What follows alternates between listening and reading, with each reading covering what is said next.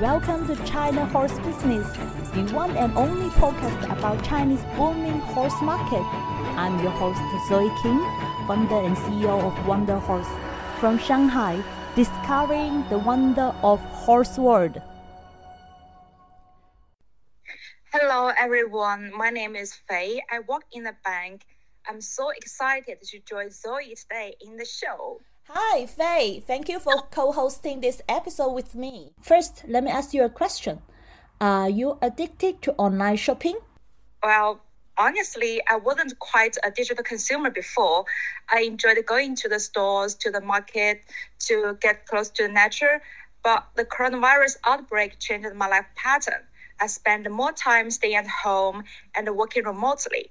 I have no choice. I have to go online to get information, to buy my food, even to watch movies. Now I become more dependent on the internet now. Me too. According to an official report, Chinese mobile users spend more than 6 hours a day on their phones, and it is just the figure before the coronavirus outbreak. I'm sure many people who were not quite into digital like you before are getting more addictive to online now. And Fei, what's the most popular online platform in China? I have to say those video platforms like TikTok, Bilibili, and Vlog are really hot for the moment. Most of the brands are using these platforms to send their messages to target customers. For sure, to adapt this switch of consumer behavior in China, we launched a very exciting digital transformation program for equestrian brands. I will explain it in today's China Q&A section. Sounds great. Now let's start with today's China Club. Keeping up with the Golden Slipper, the prestigious 2-year-old race in Australia Rose Hill Racecourses, on the 21st of March. The winner is the favorite, Farnan from Equus Farm. In today's China Club, let's go to Australia to take a close look at this thoroughbred breeding and racing club, wholly owned by the Hong Kong-based Fong family. Equus chairman Tony Fong has more than 40 years' experience in global financial services and investment, including more than 15 years as an active investor in Australia. The Fong family has long history with horse racing. Tony Fong's father was a horse owner in Hong Kong and himself is a voting member of Hong Kong Jockey Club. In Australia, Equus controls a range of tourism, property and gaming-focused assets, including a number of high-profile development sites on the Gold Coast. The family's Australian interests are managed by Justin Fong, son of Tony Fong. So Zoe, is there anything new for China event today? Well, the Golden Slipper is a horse race in Australia, but this year it became kind of Chinese event with 6 horses of Chinese owners out of 16. 3 horses from Equus Farm, 2 from Yulong Racing Club, and 1 from China Horse Club. Due to the coronavirus outbreak, the race has been taken place without spectators. In today's China Q&A, I can't wait to know more about your digital transformation program for equestrian brands. I'm sure it is a very exciting project and efficient solution for equestrian brands in Chinese market. The program is composed of 3 steps. Step 1, we call it 1 minute, 1 brand campaign. We will tailor-make 1-minute video for each brand with a Chinese young rider. Step 2, we make a 3-minute video in which a Chinese rider will give a review of the products and recommend them. Step 3, we have an integrated online sales solution for brands who participate in this program. Sounds like brands can finally find a way to influence their customers in China and help their retailers to boost their sales online. It's really a win-win solution. Exactly. We do believe it is the right time to make this happen. So how can we get more information about the program? If you are equestrian brands and interested in going to Chinese market with a digital approach, please write to us at contact@wonder-horse.com. We are setting up conferences call to explain this program in detail. You will receive the invitation for those conferences. Very interesting. So guys, write to us right away to find out more about the program. Thank you, Faye.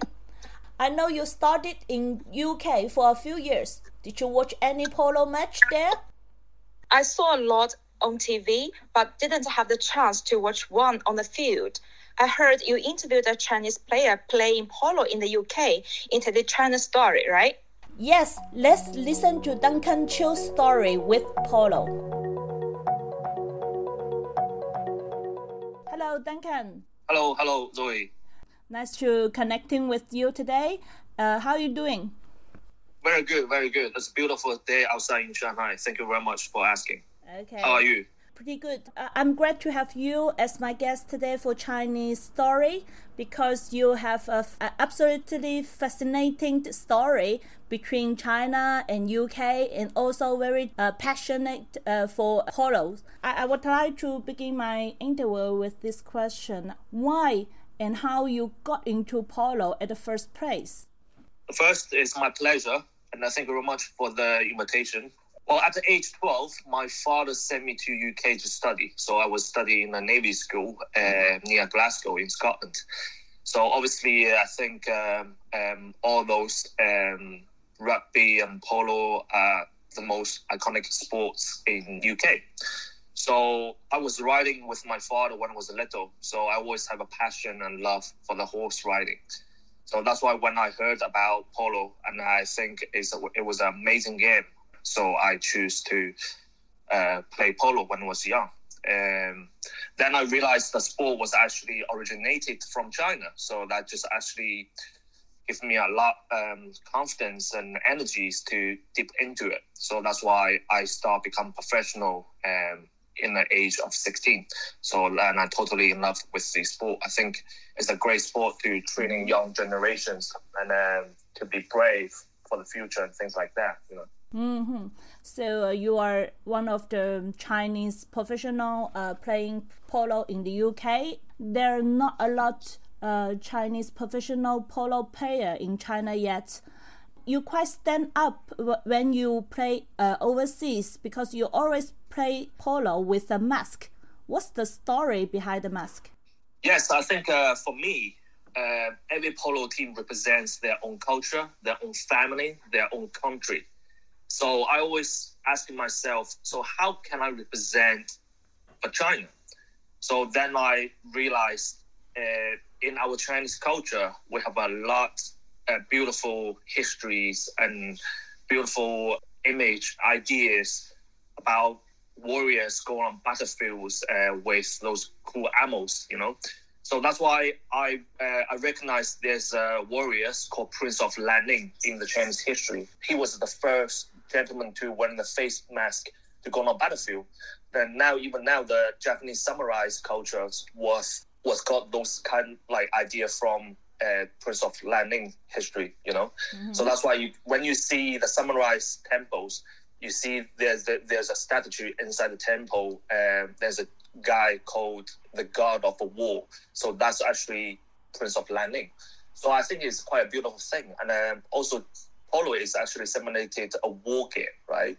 So that's why I think to wear a face mask, not just protect the face, but also to represent the Chinese culture and the Chinese polo, you know. So I actually create an identity for Chinese polo in the world. Okay, great. So it's a way that you pay respect to the Chinese history and heritage in polo. And do you think foreign players, they can understand this identity? What's their reaction?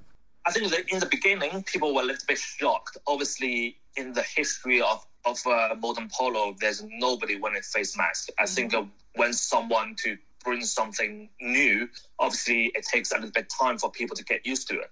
So in the last 5-6 years after I started wearing the face mask, and now the face mask become one of the huge image in the polo world. Everybody knows about me. Everybody wants the mask. They think it's cool. They think it's fashion. So I think culture sometimes it needs the young generation to use their own idea to bring back on life. So that's why I think that's what I did for the Chinese polo is I bring the history back on life, you know, and to use my way to show to the world. And I think it's quite a fascinating way to do it, you know, and I think it's a beautiful way to do it. So that's why I encouraged all the young people to do the same and to be brave, to chase their dream. If they think something beautiful in their culture, to be ashamed and don't be afraid to show to the world, you know. I know your ultimate idea is to bring back the polo to China. So how's it going? And what's the most important thing for you to develop polo in China? Well, I was studying sports management in the university, so I learned a lot how to make a sport become a professional. Polo was originated from China, but we lost it nearly about 500 years ago, right? So now the modern polo is come from India, then transferred to UK, then transferred to the world. So for me, every sport, if you want to make them professional, the young generation, the young player is very important. So you have to train your own player. So my next step and plan will be I will start my school in China and then start to promote the sport to the Chinese public. So first to understand about the sport, and the second is let them to understand the polo is actually not that difficult to get into it. It's not that expensive, that crazy. You know, obviously polo has a lot of different levels. So in the beginning level, it's not that bad, you know. And so I wanted the public to know about the message. I want the young people who start to love the sport, start to get into the sport, start to give everything to the sport.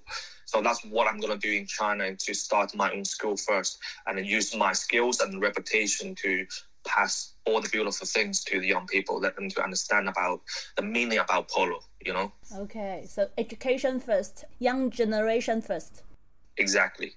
Okay, and when and where you plan to start your first school?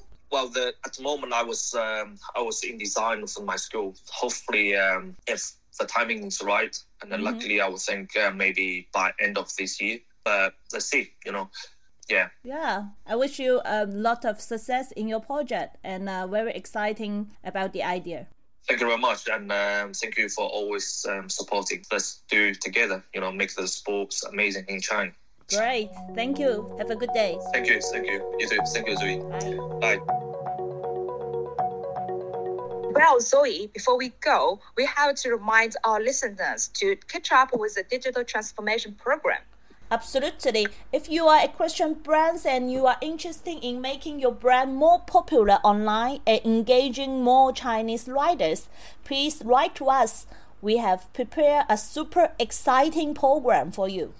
Great. It was fun to hang out with you today, Zoe. Same here. Thank you and take care. You too. Bye. Bye. This podcast is produced by Wonder Horse, equine business solution provider and bespoke platform for Chinese equine community. I'm your host, Zoe King. See you next Monday on China Horse Business.